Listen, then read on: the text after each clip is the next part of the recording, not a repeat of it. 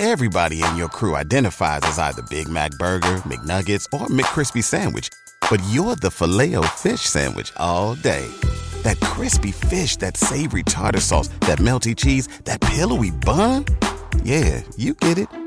Every time. And if you love the Filet-O-Fish, right now you can catch two of the classics you love for just $6. Limited time only. Price and participation may vary. Cannot be combined with any other offer. Single item at regular price. Ba-da-ba-ba-ba. When you visit Arizona, time is measured in moments, not minutes. Like the moment your work stress disappears as you kayak through the canyons. Or the moment you discover the life-changing effects of prickly pear chocolate. But nothing beats the moment you see the Grand Canyon for the very first time. Visit a new state of mind. Learn more at hereyouareaz.com. I know I will not read this a second time. I will not go through book 1 and 2 again. As much as I'm saying I'm like so I can't do it. I don't know. You know what podcasts are? Yeah. I feel this way. Well, I feel this. Well, I feel this. Why do you guys listen to this shit? Like what value do we have? Would I ever listen to our own conversation? No. Why would I people? do that?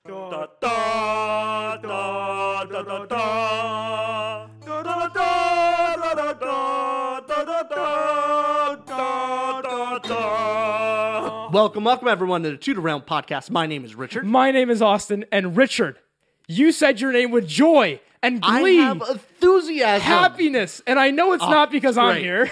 I have real energy today. Interesting. We're talking about The Great Hunt, Wheel of Time, Book 2, and I'm excited. That's strange, because this is the second time you've ever been excited about an episode. How does that add up? I know, Book 2. I can think of 2 times. Huh, it's incredible. Amazing. This is your thing, and if you all don't know, we're going on this 14-long book journey where we're covering each book of Wheel of Time. This is Richard's rereading the series. I'm reading it for the first time. He's sharing the love of this series with me. Mm-hmm. We're going to talk spoiler-free on this book for the first 10 to 15 minutes. There will be the Eye of the World, Book 1 spoilers. If you want to check out our review for Book 1 of the Eye of the World, that'll probably be in the description. It'll be down below. Also, if you're interested in talking with us about the Wheel of Time, about our enthusiasm for this stuff and other books. Our enthusiasm? Our enthusiasm for books. Okay. My enthusiasm for Wheel of Time, his enthusiasm for Red Rising. I don't know. Stormlight, there's a lot, actually. But you can check the Patreon link down below, and you can actually join our exclusive Discord where we have monthly book clubs and also community book clubs led by you guys. It's a ton of fun. It's enjoyable. Come join us if you want, or just leave a like on the video and continue listening to Richard's joy. This is so strange. I feel out of my element, the one that is not carrying the podcast. I'm kidding. But with this joy that I rarely see from you. Usually you are the great counter to my happiness. I do like being a just negative Nancy sometimes. I gotta say, you do make the podcast because most of the comments are just like, Richard's the honest one. Austin needs to calm down. That's mostly what it is. Here's the thing, though. Yeah. I'm positive about this, but I think I'm realistically positive. This is my favorite thing, and I think I'm very realistic. You keep it very realistic. And before we even talk this book specifically, this is your episode. Sure. This is your thing. Wheel of Time. What's it mean to you? Robert Jordan, what's he mean to you? Why is this so special? The best thing about the Wheel of Time and why it's so special to me, mainly on the second read-through, is when I first read The Great Hunt, I read it and was thinking, that was fun. That was a fun book. I wanted to know what Book 3 has. But that was it. That was all it was. It was pretty fun and enough to read the next book. Now, looking back on it, I am seeing these characters that I fell in love with by the end and their wonderful journey by the end, and now I get to see again with a fresh set of eyes, a fresh perspective, where they started. And I get to see all the little Easter eggs and foreshadowing Robert Jordan has left for us. That's interesting. And it's so much fun. I'm having more fun on the second read-through than the first. Did anyone notice how, Richard, all of that fun that you explained, none of that included? I can't wait to read this with you, Austin, and see I'm so curious to read it with my friend and see what my friend's thoughts are. No, I'm getting something new, like cue the evil music. It's me, which I don't blame you at all. But still. I gotta say, you broke my heart a little bit. The first one, I didn't get it up to this. I was very excited on the first one. I know. Second one, I had to temper my expectations on you, which is unfortunate. But be honest, my review of the first one, if you guys haven't seen that episode, I gave it, I didn't love Eye of the World. Yeah. Did that change the dynamic between us, you think? A little bit. Have some of the mean jokes you said in the past month been a little bit motivated by that video? A little bit pointed, I think, yes. Okay. Here's the thing. I'm thinking, like, we disagree on Red Rising, But our disagreement is levels of like. Like, I never said, like, I dislike Red Rising. I do like Red Rising. Yeah. You like Red Rising. You just like it more. Mm-hmm. The difference with Wheel of Time is I love the Wheel of Time. Right. And you actively dislike. Like, there's a difference there. Like, if you only liked it less than me, that's one thing. But you actively dislike it, and that puts me just at odds with you. Right. Yeah. I don't blame you. I was just trying to explain the relationship with us the past. Like, imagine if I gave Red Rising a 4 out of 10. Well, I wouldn't. Below average. The problem is, I wouldn't care. I just don't respect your opinion. Now you know how I feel. Well, that's why it hasn't bothered you. Okay, Look at that. Now it makes sense. So how's the book coming, Austin? You piece of darn garbage. Okay. This is a quick ad break to announce that Richard and I are doing a writing challenge exclusively on Wilder. That's an app called WILDR. Starting August 16th, Richard and I will be writing 500 words a day for 14 days straight. That's 7,000 words total. And not just us writing it, you, audience, can participate with us. It's a challenge on the app where we can keep each other accountable. So to any authors out there who just want to say, hey, it's free to join it, it's a social media app, and they've been kind enough to sponsor us, we'd love for you to join us. Richard and I will be posting on there every single day for 14 days. And if it keeps us accountable, even beyond the 14 days. Hey, social media that actually has a real world benefit of accountability, that's up my alley. I don't like the fickle nature of the endless swiping. No, this is social media that actually gets us to do something. If you want to feel productive, you've been wasting your time watching a Tudor Ramble video. As we go always feel say, productive. Delete YouTube. Yeah. You're just listening to stuff. You're not doing anything. Delete YouTube. At least on Wilder, you're actually trying to do something. You're going to write 500 words a day. You're going to end up with 7,000 words. To easily join, check out the link in the top of our description below and click that. It'll send you right over there. Come on, join us. So, spoiler-free review of this book, catching people up if it's been a while since they've read book 2. Not what actually happens in book 2, but that book 1. Yeah, book there 1. Are spoilers for book 1. Yeah. I'm assuming if you're here, get over it. You're clicked on the second book of a series. Come on. So catch people up. What got you excited to read book 2 again? Getting into book 2, what this book's about, you're left off in the end of book 1. Rand is revealed as the Dragon Reborn. Yeah. Some people know, some people don't. And how is Rand going to react to this prophecy? Is the Dark One truly dead? Moraine doesn't really think so. You go into here with now Rand dealing with the consequences of being the prophesized, the chosen one. Some people know, is he going to be controlled by agents of the White Tower? Is he going to be controlled by Moraine? What is her involvement? Are his friends going to abandon him? Is he going to go mad and kill his friends? What is going to happen to him? And how is he going to react to it? That's where you're kind of going off the start of the race with this book. If I say any more about plot details, I'll be getting into spoilers of the book. So I'll leave it there. Other than the Great Hunt really is a hunt for this horn. Yes. And so it's a very targeted kind of MacGuffin. There's a MacGuffin in this book. Yes. And versus the previous book, book 1 of Eye of the World, was, what would you say? Book 1, you would agree with this, was that more homage to Tolkien. And this one takes more of a heart of its own. Yeah. The first one, in many ways, is kind of like if you took Fellowship of the Ring of getting to Elrond, and then cut everything out between that and Mount Doom. That's a good explanation. And it's basically go to Elrond and then immediately Mount Doom. That's book 1 of Wheel of Time. You should have mentioned that in the first review. That's a great explanation to my feelings toward it. And literally, there are the Mountains of Doom in Wheel of Time with an H. Yeah, I mean, look, a lot of fantasy pulls from each other, so it's like... Yeah, showing... To me, I don't think that's a negative or a positive. It's just, it is. And if it's done well, it's done well. Yeah. To you, the allusions to Lord of the Rings is an active negative. It negatively impacts your enjoyment of the series. I would say with book 1, there were too many. There were way too many similarities with them of the story structure, the naming, and the conventions of what happened in the story that it wasn't new or did anything different enough to make it stand out. So that's why I didn't love it, because I've read Lord of the Rings and I love Lord of the Rings, and that just seemed more of a...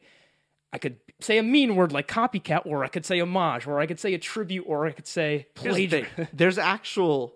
So for that specific charge, there's someone like Terry Goodkind, where he actively says, like, oh, I didn't... Like, my stuff is completely original. I don't... He says his books aren't homages to anything, and yet he actually has stolen complete characters. Ooh. Like Gollum is... He has his own version of Gollum. Like, there's a bunch of characters. Well, kind of like Thane in book 1 was your Gollum character. Kind of. But it is different in the fact that Robert Jordan, like, actually said, hey, look, this is from Tolkien, yeah. I wrote The Eye of the World being like, hey, if I were to write Fellowship of the Ring, how would I do it differently? Mm-hmm. Because I think I think it would go a little differently in the real world. How would the Chosen One trope work? But he said, I'm going to write Fellowship the way I want to. Yeah, it's no secret that book 1 was directly inspired from Lord of the Rings. Exactly. Like it's very clear. Whether you love the book or hate the book, or like me, we're just about the book. And so that means I think we're in comfortable territory to get into our spoiler-free rating for The Great Hunt. What'd you give Great Hunt out of 10? My official Rambler rating. Richard Rambler rating. You got to use the 3 R's. No. The official Rambler rating. R's? This is R rating?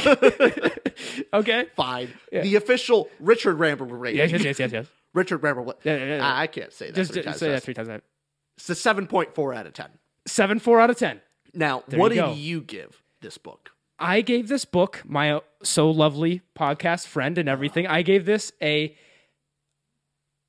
out of 10. I already know it. We've talked about this before, but you got to be clear so they can know how wrong you are. I gave it a out of 10. So I gave it a 4.8 out of 10. And I will explain a lot of... I will first say this to you. Mm-hmm. And I want you to gush this podcast. I like to see you happy sometimes. As much as... contrary to popular belief, Richard and I off camera like each other sometimes. We are sometimes friends. We have an occasional meal where it's like, that wasn't a complete waste of time. It's just once in a while. Occasionally. Very occasionally. Like, rarely, I should say.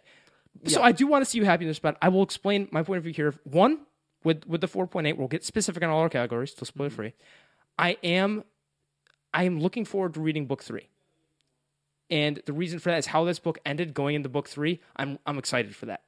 Yeah. So I'm glad it ended up at the point it did. So I'm going to continue the journey with you. Now, that's one thing. But the reason it's a 4.8, and I think our biggest difference here, and maybe some of the viewers will agree, because people that watched Eye of the World, the Wheel of Time fans, of course, agreed with you. And then we had some of the people that just couldn't get into Wheel of Time. The correct people, yeah. And then the actual correct people were like, I had some of the same complaints as Austin. I think the difference comes down to what kind of readers we are. Where, Rich, you are a world-first reader. The world interests you, and from there, the characters sprout. But you're there to see that moving world that lives off the page, and that's why you love fantasy and sci-fi. You like to think about these things. Whereas I love the fantasy genre, but the reason I love it so much is because I'm a character-first reader.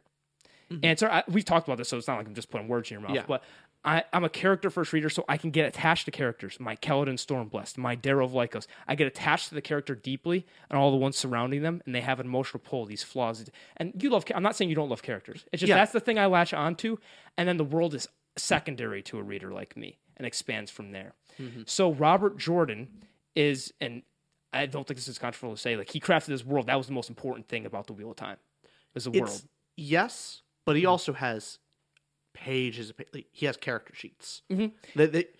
The main point of that is it's a slow burn. Like, where of course, characters in book that you've only seen from book 2 come back in book 10, and he has what have they been doing for 8 books. I'd say and like he does care about his characters. Yeah. But it's definitely at that beginning start, they start at such a low. They do really make a 180 by the end of like, oh my god, how far! I did can't it wait go? to get there, but I think he almost builds his characters kind of like his world, where it's the characters' histories and interactions their past, which I don't have that information. He has it in his head, and he has a ton of notes. I know that. Over 1 million words of notes on his all these characters. I don't have all that information. I know he has all this plethora of stuff, which we haven't gotten to yet. Mm-hmm. We will, and I'm excited. I see the potential. I see why you love Wheel of Time and what it could be by the end of the series. But one big difference that we've had with this series is we talked about this as well, where each Wheel of Time book doesn't feel complete, where you have to read 1 through 14. Whereas a book like Stormlight Archive, you can take any one, Way of Kings, Words of Radiance, Oathbringer, read that alone, and there's a character arc. There's a whole story, and it feels complete. Whereas Wheel of Time for you read it in one huge binge, 1 through 14, and so it just looks as one huge piece of art. For me, I'm going book by book, and I'm not seeing the complete picture yet. Yeah, that's a completely fair analysis of it, because when I read the story, like the reason why I love book 4 so much, the Wheel of Time, is not the book itself is just perfectly crafted. It's some of my favorite moments of the series are in there. Yeah. It really is one long story where, at the very least, a lot of different authors and books where you have a whole character arc in like one book. Yeah. You get with Stormlight Archive, Kaladin, Shallan, and Dalinar all get a character arc, and they like. I mean, sometimes you throw middle, Teft even gets one out of nowhere. Teft gets a little like, tiny oh my one. god! But all of them get it, and they all get their nice share of the story, a big old character arc, and it feels complete and satisfying. Wheel Time is not that way. Sometimes a character, even a main character, just won't be in a book. Because you know what? They got other stuff that's not important right now. They don't get a character arc this book. They're doing something else. Yeah. Or the character takes 3-4 books to make a mini character arc. But ultimately, by the end of the story, they've all made a really compelling journey. And they've changed along the way. But it's... Yeah. The reason why I like that so much is it feels more realistic. It feels like... That's why it feels so real to me. The characters are not just like... It's not like a story where, oh, by the end they've learned a lesson, let's go off to the next adventure. No, they're real. They're like, they don't learn their lessons immediately. Book 1, Rand's still an asshole. Rand still kind of sucks. He doesn't learn a lesson by the end. Rich, you know I'm so proud of us? We handled that disagreement so well just now. Look at us go. Yeah, no, I understand the complaint. It's just something of, just let it burn. Just just get involved. Listen, in it. I'm ready. And as we get into each section, emotional impact, plot, and so forth, I can express why, but I mostly want to hear, this is your real time stuff. Yes. So please give it, for the people that are watching and don't want to listen to Negative Nancy me, you've got to play my part. Usually I'm the positive one. So you're playing my part, I'll play your part. Sure. And we'll do that. I'll do positive Austin in the best way. You're going to mock me horrendously, and I already know it. This is going to be brutal. So, spoiler warning. Spoiler warning for Great Hunt. Click off the video unless you don't care about spoilers, which you should if you're a monster. Because I will say, with the spoiler warning, even if I didn't like a series, like maybe even would have never read it again, I still don't think I'd listen to spoilers. Some people out there, even if they want to read the book, they'll still read spoilers. They don't care. Yeah, if you're like one of those people, comment down below and we'll have a talk. Why? Yeah, what happened please. to you? Did someone hurt you deeply and you want to talk to us about it? Go ahead and leave a public comment about your trauma down below. All right, Great Hunt. First category, emotional impact. What'd you give it out of 10? I gave it a 7.75. Real good. Yeah. I gave it a 4. And none of these are going to be surprises because we know our total average score. So 7.7. Why the 7.75? What was your favorite emotional pull from this book, especially on the reread? Was there something on the reread that impressed you more than it did from the first read? Rand, especially. Interesting. Rand, I got a lot more out of him. For me, a big emotional enjoyment is throughout the book seeing all the foreshadowing that I know what comes of it. Okay, so you get a lot of benefit from what happens in book 12. So exactly. So I'm picking up stuff, and it's very enjoyable for me on the reread. Yeah. But also, my favorite part on storytelling and writing is when the characters get apart, and then when they come back together, the other characters see how much they've changed. Interesting. One of my favorite parts in the Lord of the Rings is the scourging of the Shire, when Merry and Pippin come back to the Shire, and everyone kind of sees how far they've come. That out on Mount Doom, they're not the best fighters. Like they play a very small role on the battlefield there, but in the Shire, they are just so grand, and you can see their change through the reflection of others. And in this book, you get to see the reflection of Rand's change from his friend's point of view, and that's a fun moment. There's that fun moment of when he's back in Ilion, I believe. I'm terrible with names. But they're in the town. When they finally meet back up, Matt and Perrin see Rand ordering around Hurin and like taking charge and actually like going, all right, no, we need to make this plan here. You're going to go here, and kind of leading the whole group. And they just kind of look at him like, what the hell happened to Rand? Interesting. And it's that gradual change you don't see as the reader. And it was fun to see that there. That's fascinating because I think we have two different perspectives on that. I also like when characters come back together and you see the change. Mm-hmm. Why I think it's done more perfectly in Lord of the Rings is end the fellowship breaks apart, and Frodo and Sam don't see the whole family again in the fellowship until they complete their task and mission, and they see the difference and the change in everybody. And that change feels so real because all the time that passed, and they had their separate lessons, and they come together and they see all this character growth.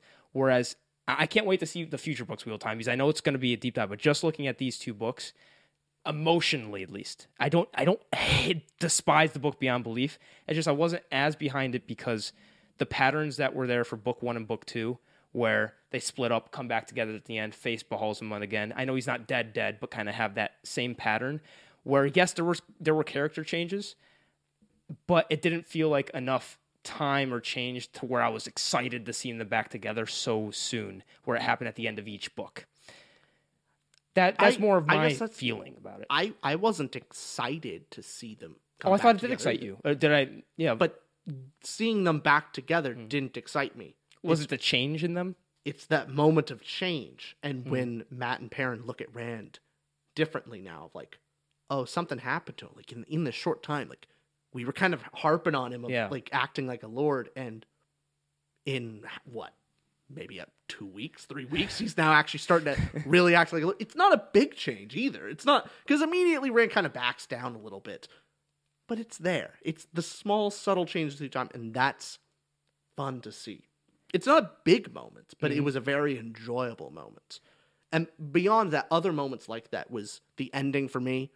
I thought the ending was very exciting. I think all the torture stuff with Egwene was very emotional. Like how slavery basically works in the Wheel of Time is brutal. Like it's not physical slavery. Like it's physical slavery, but also a mental slavery. Yeah. And that torture is rough to think about. Maybe why we disagree more so on the change aspect then. Like the change is what excited you about it. The seeing something had to excite you for you to like it, right? Yeah. No, it was that moment of realization in Matt and Perrin. Got it. Oh, that's what excited you. Okay. Rand has changed. And then I go, oh, and then I myself go, oh yeah, Rand has changed. And I didn't think so before that moment. That makes sense. Now we see it. And that's where we have the rift of, I still think Rand is uninteresting. So that's when it comes that when we get more into the characters and talk about Rand, Matt, Perrin, and all of them, that change I could see being more exciting if you're behind his character. And I'll say maybe one of the things that's muddied me and made me not thrilled to, page turning, and not that it has to, you can have a slow burn, but there's a difference between slow burn and being just bored and just, not being entirely invested, I should say, where I know that Rand and the whole point of Robert Jordan writing The Wheel of Time is the change that the Chosen One won't accept being the Chosen One immediately, and not everyone else will accept the Chosen One. It will be a much more arduous and trying to push away being the Chosen One. Like, no, this is not right. And that's it's not even just that, is how do other people react to that? Yeah, I include that with and other people not accepting. Okay, yeah. So that's the point of Wheel of Time. Do I have that wrong? Or Yeah, it's just there's more. Like it's not even just like they don't accept it; is they do accept it. But now they're trying to. How do they get their own personal? Yeah. How do they shift it for their own personal gain? And so there's so many angles, even from the Allies' point. Like even if they accept him as the chosen one, the Dragon Reborn, there's your allies have their own self-interests, and so it's that complexity that makes it. That Robert Jordan thinks that's how it actually would go.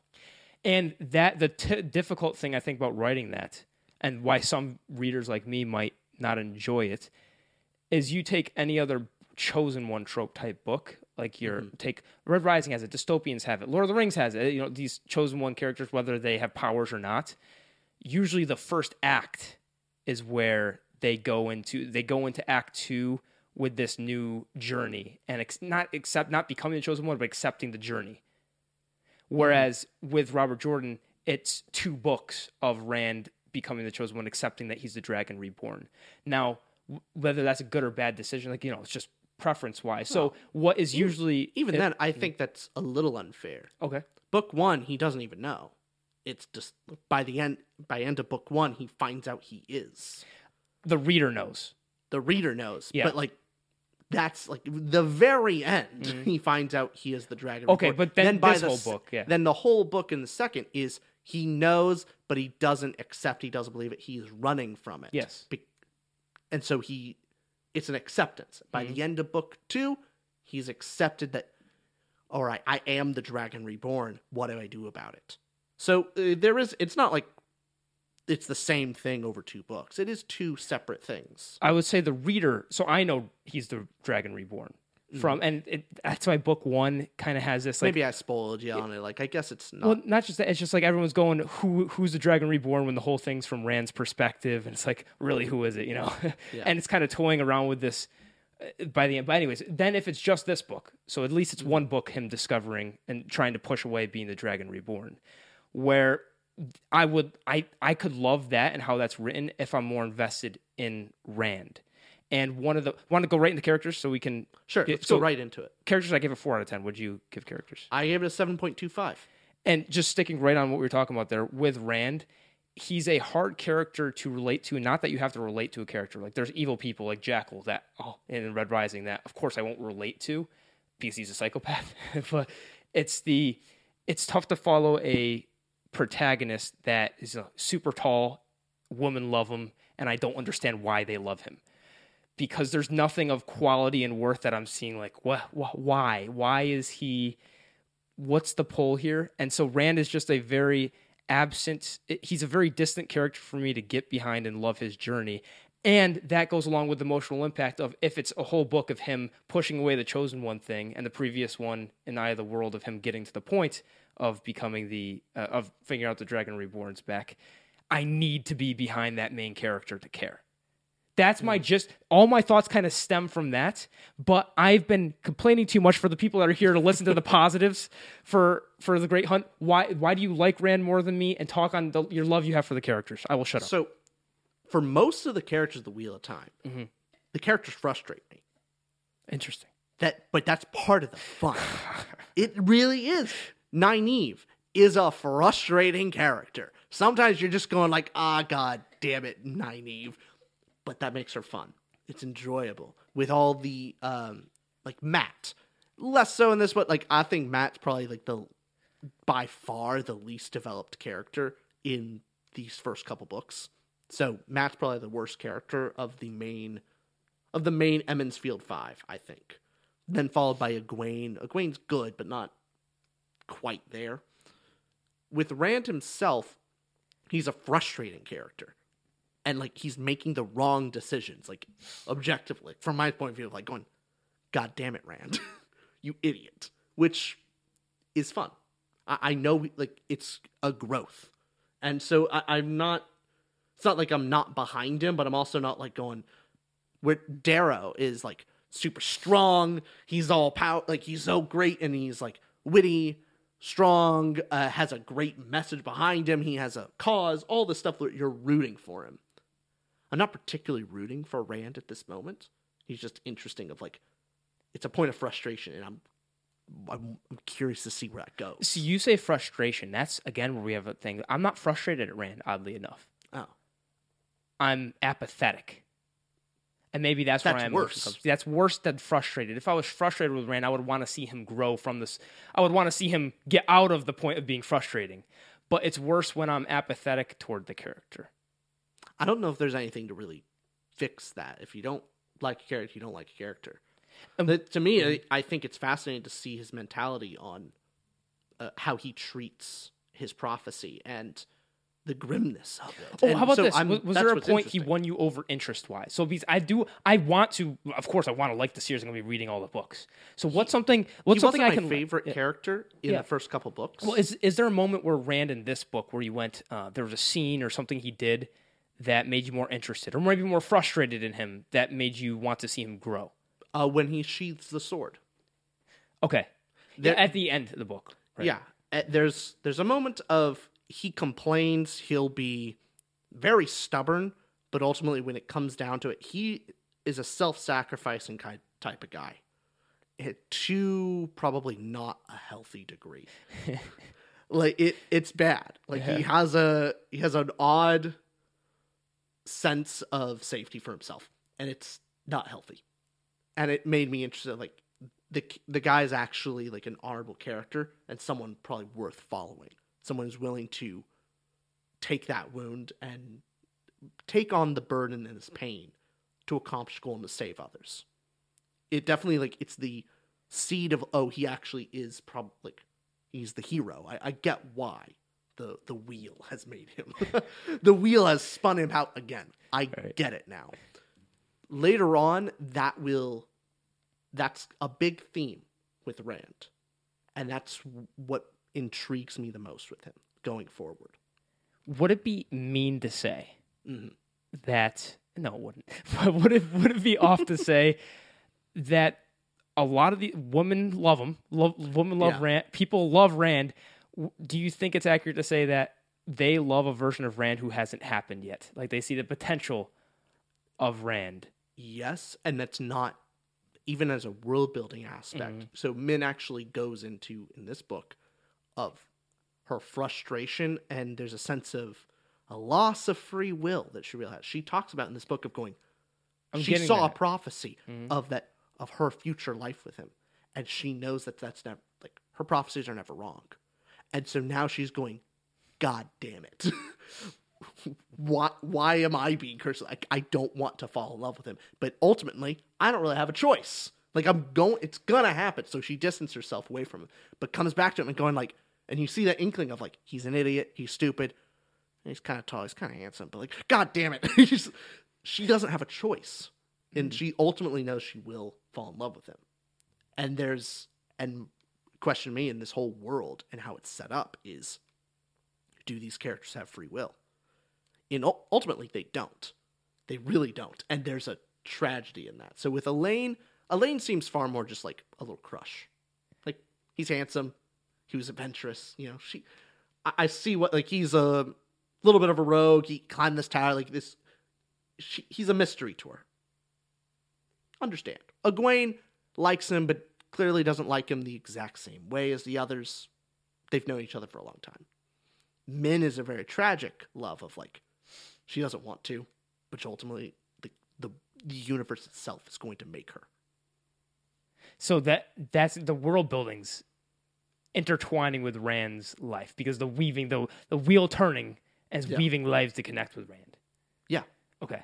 And what purpose does that have? Clearly the wheel has something, is making things happen and pushing things in a certain direction, putting people in his life for a purpose. And Min, all the others, like, they just, like, Elaine seems to just be falling in love with him. That's basically it. Min is like being forced into it. Actively being forced. And she is the only one that sees that. Okay, upon first read, did you have a feeling toward Rand that was different? Do you feel the same upon the second read?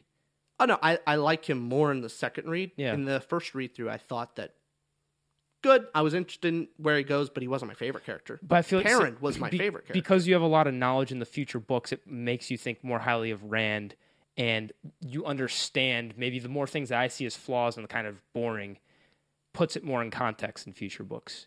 Don't spoil anything for me, but I know I can see. I'm trying to keep things to this book. Know my knowledge right now of just book 1 and 2 is what I have, and all I know is like I don't know much about the Dragon Reborn. I don't know. Oh yeah.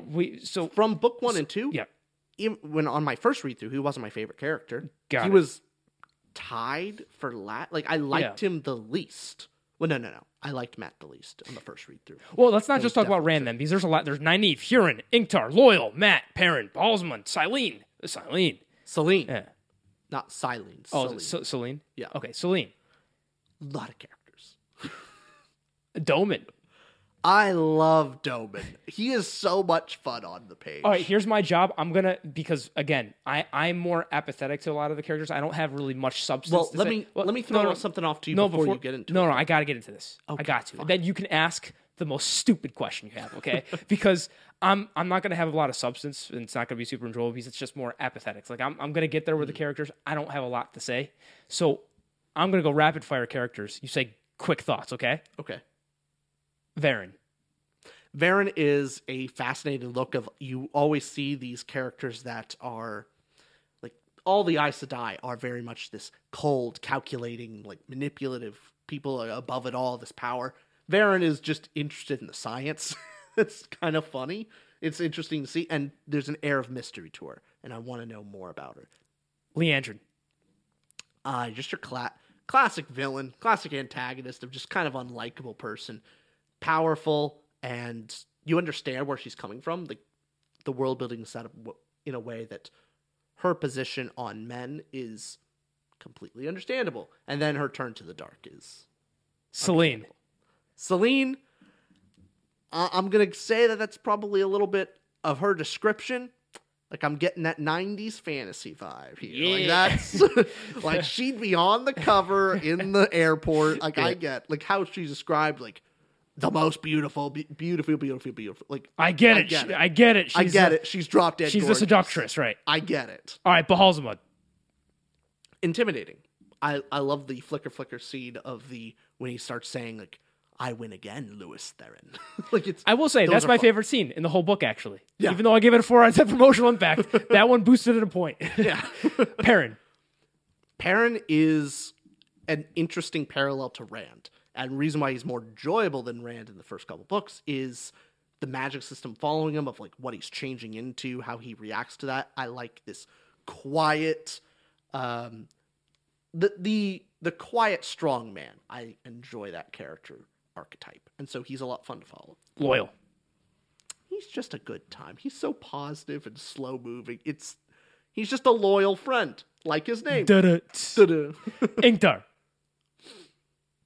I didn't see his betrayal coming, but it makes sense in the end. But like, it was well set up where you can think of his obsession with the horn as being his obsession with honor and wanting to. He's a Shannara and all this stuff. You get it, and then by the end you go, oh, that's why he's hunting for the horn.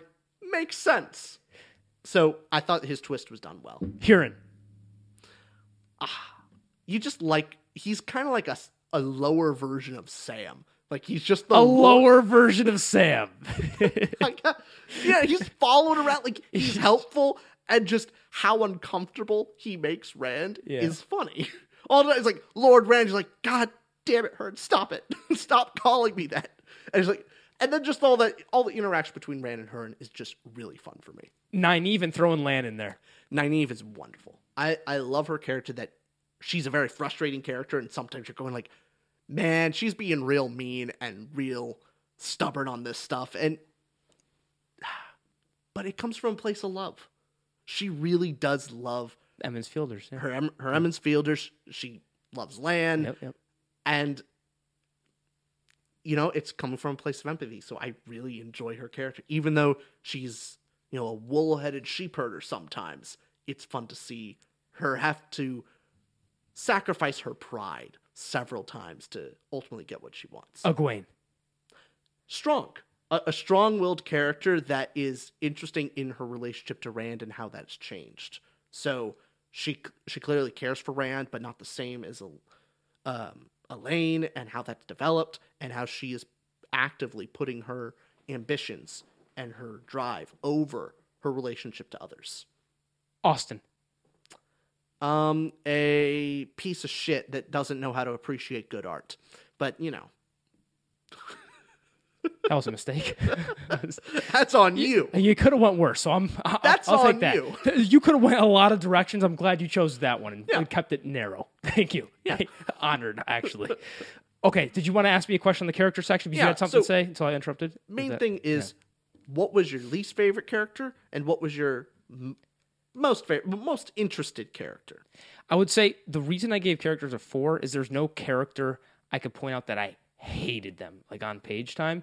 It was, again, more of the apathy toward I'm not behind Rand, and the best character, I'd say, is I understand Nynaeve the most. Nynaeve makes a lot of sense, and as you explained, I think I agree with your character descriptions of Nynaeve's the most, of being stubborn but really loving the Emmons Fielders and having this forthrightness of she's not afraid to go for it and just make a decision.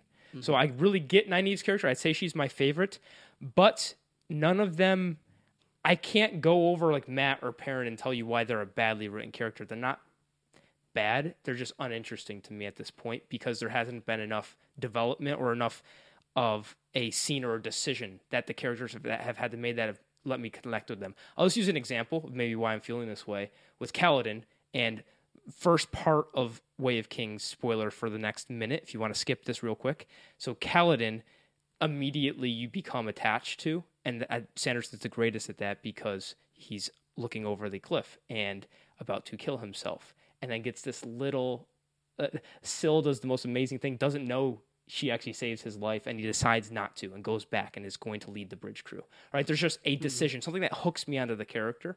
Whereas, and then, okay, Stormlight spoilers over. You can come back now. Where with all of these characters, I never had a moment of connection with. I never had a thing that went, okay, that's powerful, or that's something I can latch onto that. Let me follow them through this journey. It's been a lot of things happening because the world's so expansive. There's a lot of characters to handle, but at that cost leads me to not going, okay, like why am I really invested in Rand or Matt or Perrin? That's all there is. There hasn't been something impactful enough for me to follow them yet, and that's my overall thoughts on the characters. I don't think you're ever really going to find that either. Okay. Like, there are big moments in the Wheel of Time. Of course, there's big, impactful moments. However, my thought for you, I think it's going to creep on you. There's going to be little moments kind of piling up of, like, you're starting to understand the characters a bit more. Where, like, little spoiler. This is not a spoiler. It's just giving you hope. Book 3, Matt makes a big turnaround. He's like a real character in book 3. I started listening to book 3, and no spoilers coming with it. Like, let's talk plot. Because something important. Anything else on characters you have? No. Plot, what did you give it out of 10? I gave plot a 7.5 out of 10. I gave it 4.5. Again, no surprise for I think it's well paced, and the ending makes it go from a 6.5 to a 7.5 for me. Like, it pushed it up. There was a very exciting ending that I really am excited where it goes. I think pacing wise, it was really well done. So, I there was no part in the story for me that was particularly slow. Instead of me talking all negative, I'll say the exciting part. Why I'm excited for the next book is he's finally he's accepted the Dragon Reborn, and going into book 3, I'm just excited to see what the interactions are now. Now that he's accepted it, Hawkwing, we'd even talk about Hawkwing, but now that he's accepted it, what is everybody going to say? Who's going to accept him? Who's not? How's this going to change the world? How will Rand now act? Maybe there's something where there will be a scene where I can attach myself to Rand more. We're now taking on this big responsibility. Something will happen that I connect to his character. So plot-wise, I'm looking forward to the next book to see the differences, because I do think that what's been dragging me down plot-wise is just, okay, he's Dragonborn, let's get to it. Not that rush up, because if there's interesting things happening, I have no problem with it. But just to me, it wasn't interesting. So finally he's Dragon Reborn and accepts it. I want to see where he goes from there. That's what's exciting.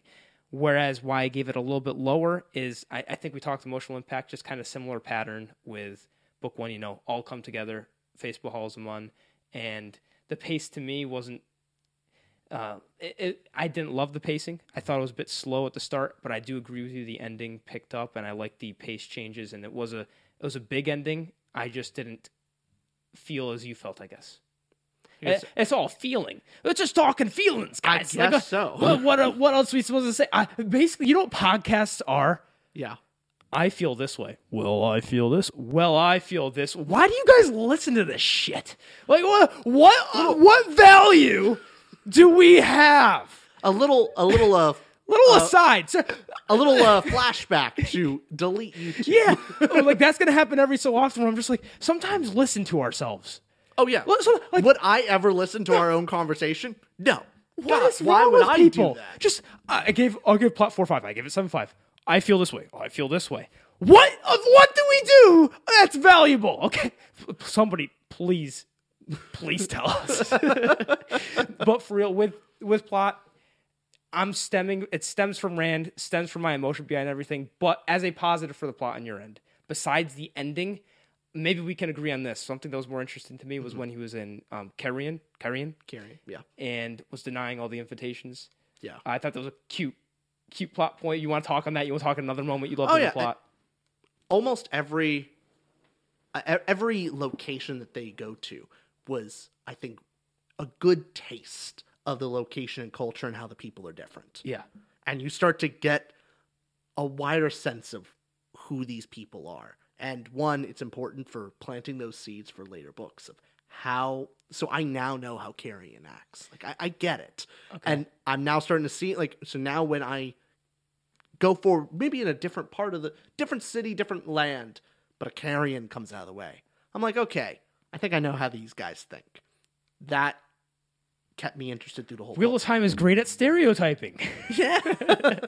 It's like, I know how these New Yorkans... I know the New Mexicans over there. And yeah, you could just go down the list. So it's creating... we'll talk more of that in world building. Sure. But to that point is, plot-wise, every time we're in a new place and we're discovering more about it and stuff going on, I was thoroughly interested throughout the entire book. And by the end, I was very excited. I enjoyed the character interaction. So there was not really a dull moment in this book for me. I wasn't like... There was no point where I could easily put down the book. I gotta say, it's just, as far as ratings go, I guess why I give it lower as well. If it took me a long time to read this book because I was less interested, I did it for the pod because you love it, and so that's why I got through the book. And I will say that book 3, if book 3 is another kind of for me. Normally speaking, I just stop reading the series. I will continue on because, revenue. No, but it is enjoyable to go back and forth and read the series along with you. And I do want to read stories that I might not necessarily like because that is also helpful for me. One, writing-wise, what don't I like? But also to be able to talk about Wheel of Time and someone that does love it. And I just think the conversation's interesting. You shouldn't just read things you love. If you're in a position like me, I think other people, you should seek out things that you like, generally speaking. But there's something about us talking about books where we should know what we don't like. And that's I don't know. Knowing things that you don't like is also interesting. Honestly, it makes me want to reread Name of the Wind a little bit with you. It's something I actively dislike, but I would reread it again just to have a clearer picture of why I dislike it. Awesome. Because we should do a Name of the Wind episode. We do have to. Yeah. That's going to be a full 3-hour dissertation of why that book sucks. Yeah. Sucks bad. Last thing on plot, do you want to say any other moments for you? Get this, because this is what these kind of videos, the 14 books we're going through, is more of an archive for your sake. You can look back decades from now and go, this was what I was thinking. Anything you want to tell future Richard? It's important that in plot, it's important to actually mention how much foreshadowing is dropped from here. Where things that are paid off, book 14, that it kind of blows my mind how well thought out this story is, and how well thought out the characters are. That characters that have a big role to play, but they're just tiny characters now. But not just that. Later on, he decided to pull a character out and go like, "Oh, well, I'm going to make this that character I forgot about all those books ago. I'm going to do this with him." No, like there was a seed that planted. Right. And it was sowed later, like 10 books later. That is really cool to see. And that has to go to plot of how impressive that is on the grand scale of his plotting. I have heard that before, where there will be a character that says a passing line in book 2, and then book 12 it pays off. It's like, what? I didn't even remember he said that. Or But it's all that stuff is in the background. So especially how quickly I read it, the stuff is just still. It's all the book information is still in the RAM of my head. Like the RAM, like it's temporary storage. There's not a lot of RAM there. Let's be honest. It's not a lot, but it was you need enough. to upgrade your hard drive. Do something there. But it was all still in the head, so maybe I'm not actively thinking about it. Yeah. But then when that big surprise comes up, the payoff goes, I go, oh my God. Because you weren't thinking of it, but it's still there in the background. So I'm hoping that you get through the series at a fast enough pace that euphoric moment of the payoff still hits, rather than a confusion of like, oh, were they a character before? They were mentioned back here. Yeah. I can promise you this, viewer, Richard, I can promise both of you this. Mm-hmm. I will likely read all of Wheel of Time once. I mean, the only way I wouldn't is if I finish book 4 or 5, I'm still not like, and then I could see you being uninterested in having the conversation at that point. I would still like to continue because it would be good to finish it. If you think that book 4 is 5 or below, I wouldn't. Okay. I'm not going to push you to continue. Like if you want to torture yourself, fine, but that legitimately would be torture. If I do finish this once, I know I will not read this a second time. I will not go through book 1 and 2 again. As much as I'm saying I'm like so I can't do it. I don't know. That's the meanest thing I've said. I've been very nice. That's we'll move on from there. Thing is, will your opinion change on book 14? Let's say like book 3, you're like, hey, I'm liking this. Book 4, you're going, okay, this has some really cool stuff. By the time you're at book 11, you're just loving it. But then I'll start with book 3 and read from there. I'll just skip the first 2. Okay, dialogue and prose. What did you give that out of 10? 7 out of 10. It's solidly written. It does a lot of things that I like, which is pushing character while exploring the world and exploring more in depth of the world and cultures while also pushing the plot along. And then overall, it is just well written with good character voice. I gave it 5 out of 10.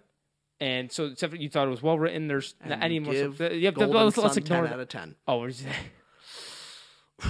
Well, I missed that. Sorry, I was trying to be annoying. I'm just saying you gave Golden Sun a 10 out of 10. That's perfect prose right there. Pierce Brown, gorgeous. I'll be honest. Yeah. They're about the same. I gotta disagree. But just sticking to Great Hunt, why I didn't love the prose is a lot of the descriptions are common descriptions or things I've read before. And to be fair, maybe this was written before some of the other books I've read.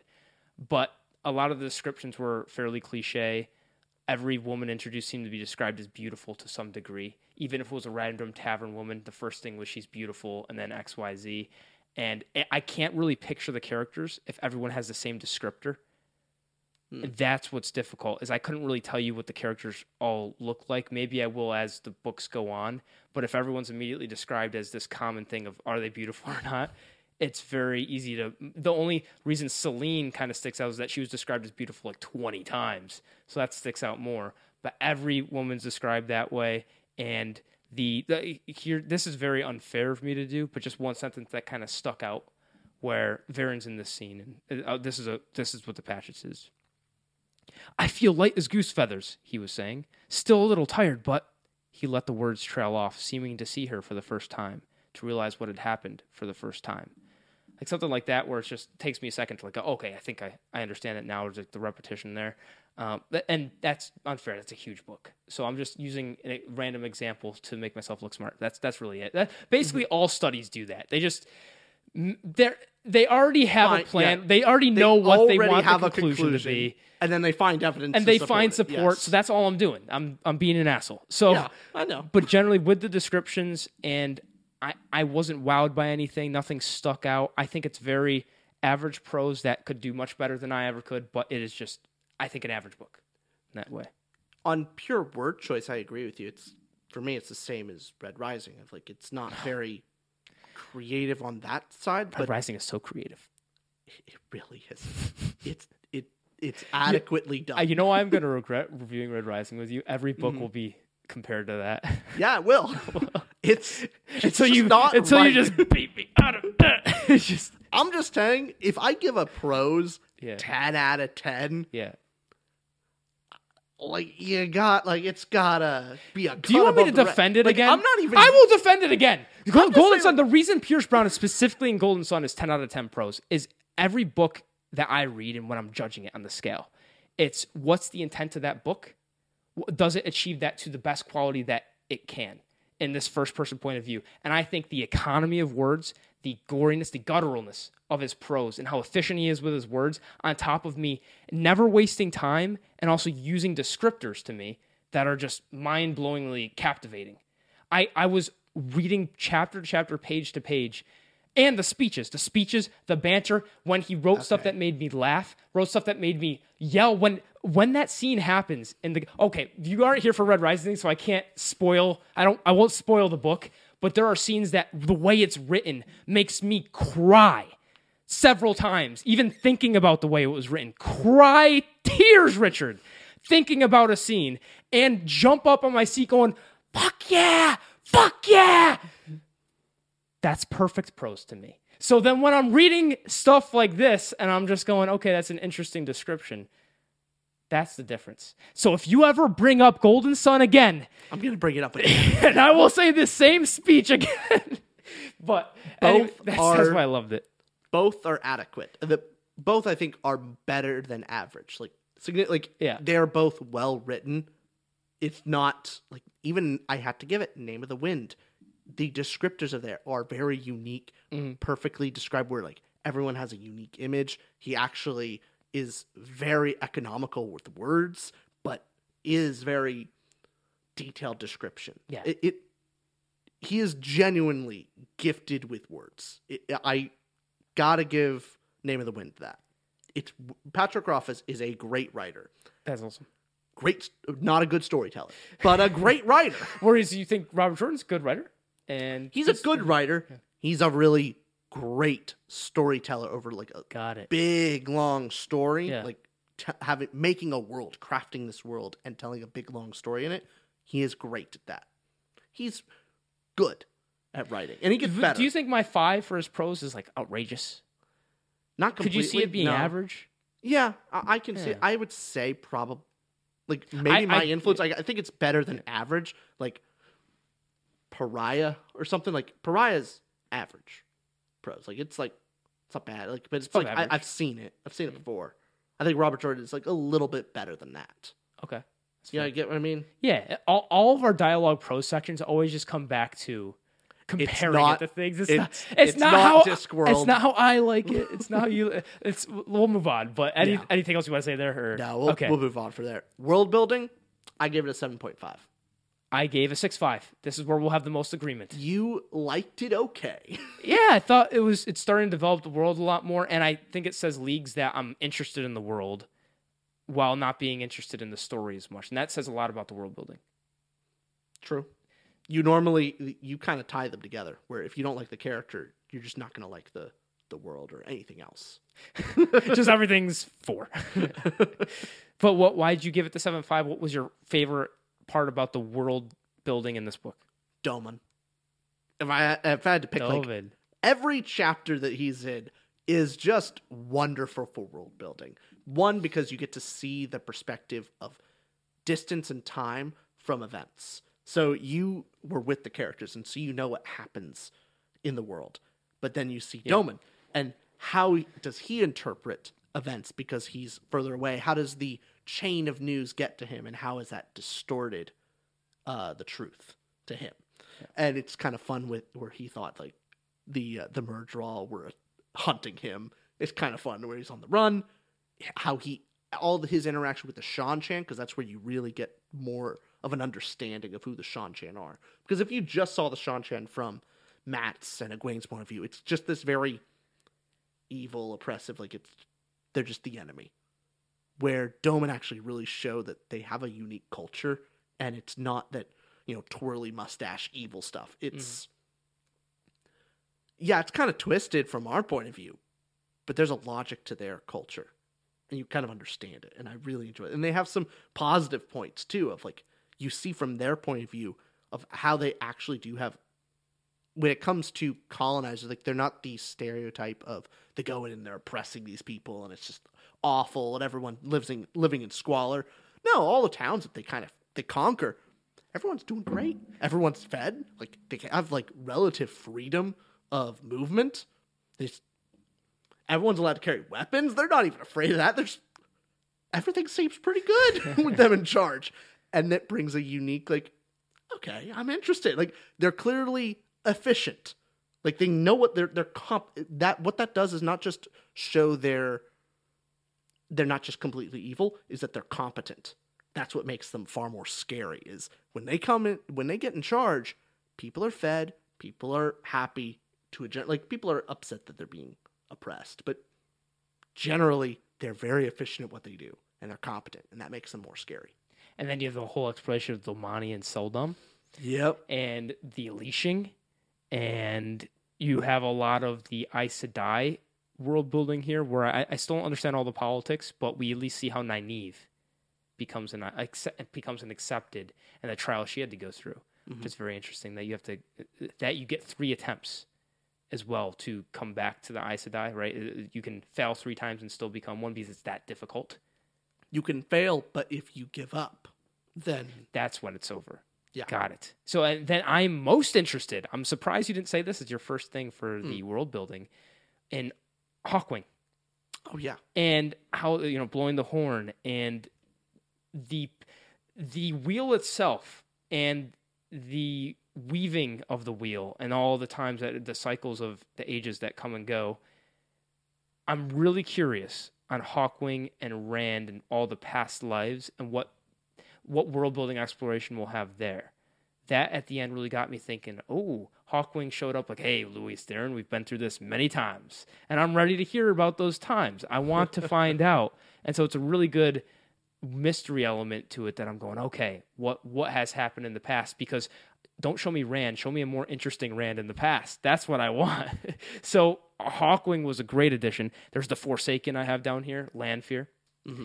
And there is can I ask you a question about some of the Aes Sedai?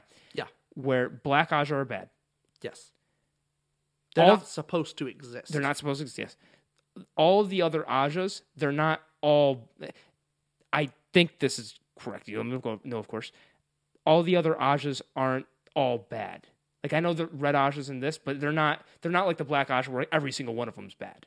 Yeah, no, right? All the Ajas serve a purpose. Right. And they typically, depending on the color, they typically are serving a specific goal. So the blue are more interested in diplomacy, and they go out, they're negotiating peace treaties. They're the politicians of the Ajas.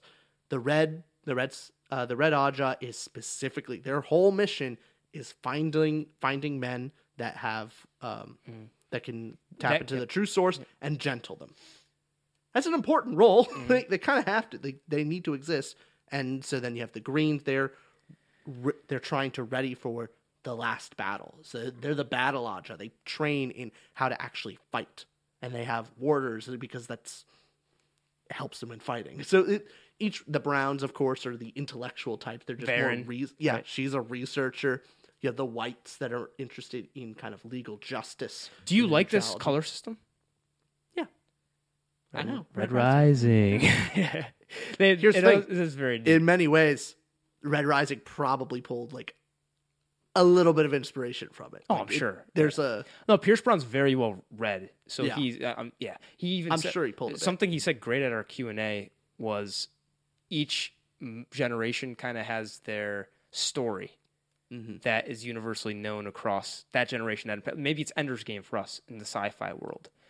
There's certain stories that are in that monolith, that culture that really affect us. And way back then was the Iliad at one point, or Shakespeare. Our generation needs a new something every time. And there's that sci-fi, that fantasy sort of stick out. I didn't explain it. He had a much more clear answer in the Q&A, but you were there. It made sense, right? Yeah. you and I was nodding my head a lot going, yeah, Pierce, you're right. He's a very smart guy. Oh my God, Pierce is...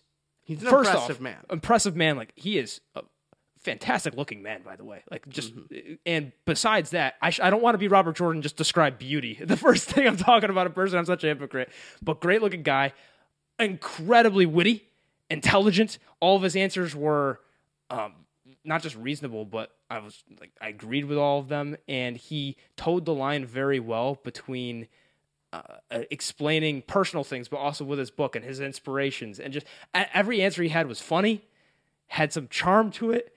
I just want to hang out with him. Please, God, come on our podcast. Okay, that's it. That's my me begging. But you're right. There's so much of the world building that it's hard for me to separate and talk about this book's world building without all the other stuff from the books kind of affecting that mind. So that's why I've shied away. I'm sticking to stuff that I know is just in this book. Yep. But of course, when I first read it, like I was interested in the wheel and Arthur Hawkwing and like the past lives, how because it's not just Lewis therein, it's everyone. Everyone has their past life. There's literally a set amount of souls constantly being churned out into the world over and over again.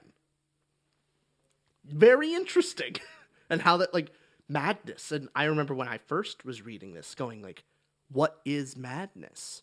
Is madness like basically remembering your past lives because you're a soul that's lived multiple? Is that what madness is to them? Makes sense. That would be a logical explanation of how this world works. And so that's what I was thinking about in the first two books. That's awesome. You're getting a lot more out of the second read. Are you happy you're doing this series? Oh, definitely. Yeah. I'm ecstatic doing this series. I could tell. I love when we're doing a Wheel of Time pod because you treat me better. Just like you're a better person when you talk about things you're interested in. And I'm glad to go on to the third book, mostly because I started listening to the third book just today. Mm-hmm. And this really isn't a spoiler. It's the first 2 minutes of the audiobook where it was just talking about how the Dragon Reborn's back and people, I'm like, yes, finally. Okay, we're done with this shit. Let's go. He's back. Let's get on with the story. So I'm ready. This is going to be weird. If I rate the next book like a 9, how crazy would that be? I would be surprised. Here's the thing. It just turns it around. Little, not spoiler, because I'm not going to spoil anything that happens, but structure-wise, it's one of the more unique of the series. I'm ready for it. It was such a... I remember reading and going like, that was weird. Like, that was a bold choice. That was a bold decision, Robert Jordan. What you made there. You made a decision. It was something. I liked it by the end. Like, I had a fun, unique time. Nice. But it definitely was odd. And so I'm interested to see how you're going to feel about it. We should do this every time. Advertise our next pod. Yeah. Just give a little teaser. Little tease. Little tease there. But if you enjoyed listening to us talk about Wheel Time, if you're interested in talking with us about it, you can actually join our Patreon. Another shameless plug down below. We have book clubs. It's a lot of fun. If you want to support us, check it out. And if you got all the way to the end here, comment Austin be better down in the comments below. We already told them to comment something midway through the video. Didn't we? I don't think we did. I think we were like, hey. Delete YouTube? Something, I don't know. But if you got all the way to the end, comment down below that Austin be better. And we appreciate all of you. And then under Austin be better, sign it saying Richard. Like as if Richard said, I don't know. You always try and take, you're trying to tack on to, you got to get to it before me. I do. I never. See, like you never do, so you never do that whole like comment down below thing. I'm always doing that. Yeah. You got to take it one time. I will. I will. I will return again. You got to be quicker. Louise Theron. Louise Theron. It's not Louise. Oh. Lewis. Shit. It is Louise. Louise Thorne. That's